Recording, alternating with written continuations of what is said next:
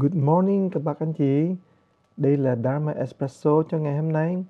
Thưa các bác anh chị, trong khoảng 2 tuần này thì thầy không có làm cà phê Pháp cho các bác uống, mà thay vào đó là thầy pha trà cho 236 vị xuất gia đoạn kỳ, hay là mình gọi là xuất gia vị tha, để cho chúng ta, cái nhóm tăng thân này đó, có thể chuẩn bị cho Pháp hội Di Đà và đồng thời cho mạng Đà La Đại Bi Quán Âm. Thì Chủ nhật vừa rồi chúng ta đã xong mạng Đà La với gần 2.000 người tham dự, mà trong đó chúng ta thấy có một cái tinh thần rất cao của những người hộ pháp, những người thuyền nguyện viên mà thầy xin ca ngợi và cảm ơn. Có rất nhiều những vị mà một gọi là anh hùng không tên tuổi đã làm cho cái Pháp hội trở nên rất là ấm áp và đã hy sinh rất nhiều trong 3 ngày Pháp hội cuối cùng. Những người mà chúng ta có thể thấy là tuy nói là không tên không tuổi thì không đúng, nhưng mà những người đó tới với một tấm lòng để làm sao đó mà có thể đem tới cái sự thành công cho Pháp hội và đem tới niềm vui cho những người tham dự. Cho nên đó là những cái tinh thần mà thầy xin hết sức tán thán và rất là cảm ơn, vì có nhiều bác đó đã tới nói với thầy là họ muốn biết ngày nào để trở lại Pháp hội trong sang năm, là bởi vì những người mà họ gặp kỳ này đó rất là dễ thương. Thành thầy còn nói chuyện với những người mà các bác mà tham dự lần đầu tiên cũng như lần thứ nhì ở đấy đó, thì nhiều bác rất là thích thú và nhiều bác cũng bày tỏ tấm lòng rất là chân thành. Thưa các bác anh chị đó, mạng Đà La Đại Bi Quán Âm kỳ này là lần đầu tiên mà chúng ta làm và lấy cái tên là Đại Bi Quán Âm. Trong lúc đó đó, tất cả những đàn tràng hồi xưa đó thì chúng ta gọi là đàn tràng Di Đà hay là Pháp hội tình thương, mà có cái đàn tràng gọi là đàn tràng Vô Lượng Quang Minh, mạng Đà La Vô Lượng Quang Minh. Còn lần này là lần đầu tiên mà chúng ta đem tên gọi là Đại Bi Quán Âm vào trong cái Pháp hội này. Và sự gì mà chúng ta lấy cái tên Đại Bi Quán Âm đó là bởi vì Đức Quán Bồ Tát còn có một tên là Quán Tự Tại Bồ Tát, và Ngài ở giữa đó, mạng Đà La làm cái pháp chủ để chúng ta thấy rằng đó là trung tâm quan trọng nhất của trong con người chúng ta là cái lòng đại từ đại bi. Các bạn thấy là kỳ này đó rất là đặc biệt, đó là cái vị mà đại từ đại bi Quán Thế Âm Bồ Tát hay là Quán Tự Tại Bồ Tát, thì Ngài ở giữa đó, Ngài phóng quang ra. Khi mà chúng ta tắt cái đèn lại đó thì cái tường nó sáng rực lên cái hào quang. Cái hào quang đó, từ trong cái tường đó nó tỏa chiếu ra, làm cho chúng mình thấy là cũng như là con người của mình đó, ở trong cái bóng tối, nhưng mà cái tâm đại từ đại bi của mình đó, nó luôn luôn tỏa ra.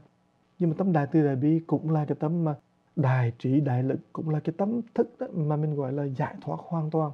mà cũng là cái trí huệ bát nhã chiếu soi vô cùng. Thì thưa các bạn, tất cả những cái đặc tính đó đều nằm ở trong hình tượng Đại Bi Quán Thế Âm Bồ Tát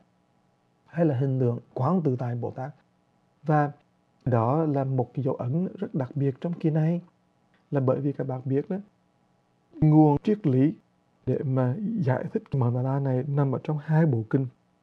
Một là bộ kinh Bát Nhã, hai là bộ kinh Hoa Nghiêm. Cái bộ kinh Bát Nhã gồm có 600 cuốn, và 600 cuốn nó dài quá đó, và nó được Ngài Kumala Thập là cái người đầu tiên đó, viết lại trong một bài văn rất là ngắn, chỉ có 200 mấy chục chữ thôi. Mà bây giờ mình gọi là 260 chữ Bát Nhã Tâm Kinh ra được phổ biến, phổ cập nhờ Ngài Huyền Trang đó, là người mà thường đọc, và Ngài là người mà làm cho tất cả cái thời đường, tất cả chúng sanh ở đó, và nhất là các vị vua đó, dùng cái bộ kinh này đó, dùng cái bộ kinh gọi là Bát Nhã Tâm Kinh đó, để mà đọc hàng ngày, và tất cả mọi người đọc hàng ngày, và do đó nhờ đó mà phổ biến. Cho nên đó, 600 cuốn Bát Nhã nó trở thành cả 260 chữ thôi. Đó là một cái sự biến hóa mà cực kỳ thu gọn, cực kỳ mà độc đáo của chư tổ hồi xưa. Bây giờ chúng ta đó, trong thời đại mới, chúng ta có thể dùng một cái hình đồ hình, nó hình vẽ thôi đó. Chúng ta thu gọn 260 chữ đó vào trong một cái đồ hình mà mình gọi là đàn tràng Đại Bi Quán Âm. Thì thưa các bạn, cái đàn tràng này đó thì nó dựa hẳn vào cái tinh thần của câu chiếu kiến ngũ uẩn giai không. Chiếu kiến ngũ uẩn giai không tức là nhìn xuyên qua năm ấm sắc thọ tưởng hành thức để thấy được là chân tâm của mình, tức là chân không, tức là bản tánh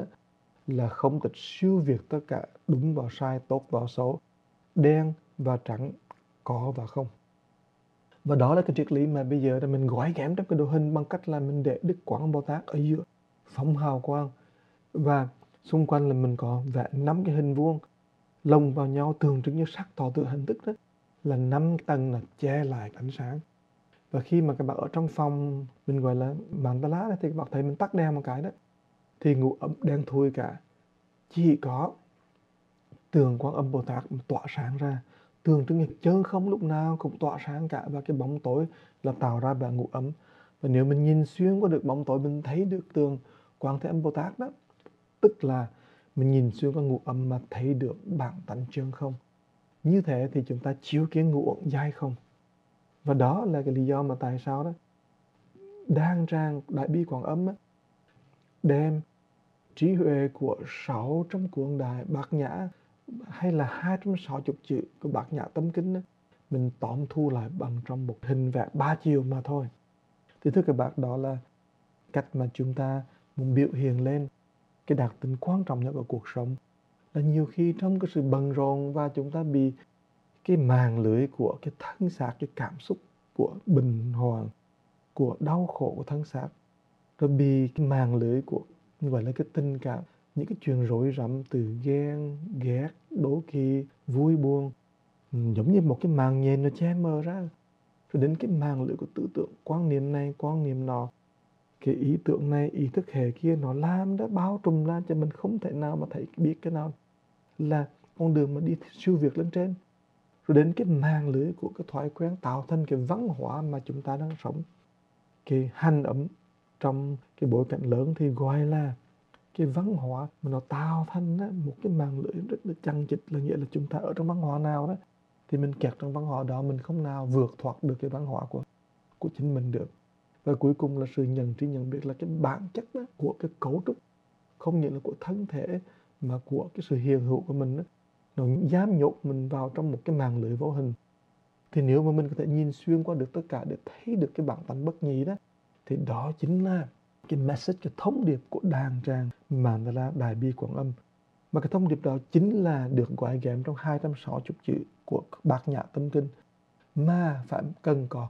600 cuốn Đại Bát Nhã mới giải thích được. Hy vọng rằng là chúng ta sẽ tiếp tục enjoy, tức là mình thích thú hơn về cái sự tu tập của Mandala Đại Bi Quảng Âm này, và nhất là chúng ta hãy mở tâm ra để mà tập làm sao mà nhìn xuyên qua tất cả cái màn lưới luôn lúc nào cũng trùm phụ chúng mình. Và mình biết rằng chính cái sự giải thoát, nhận tri tất cả cái màn lưới đó là cái trọng tâm, cái thông điệp quan trọng nhất của Bát Nhã, nhìn xuyên vạn sự. Cảm ơn các bạn đã lắng nghe hôm nay. Rất là mong rằng các bạn sẽ bắt đầu mỗi sáng lại uống cà phê Pháp. Chúc các bạn một ngày vui và tĩnh.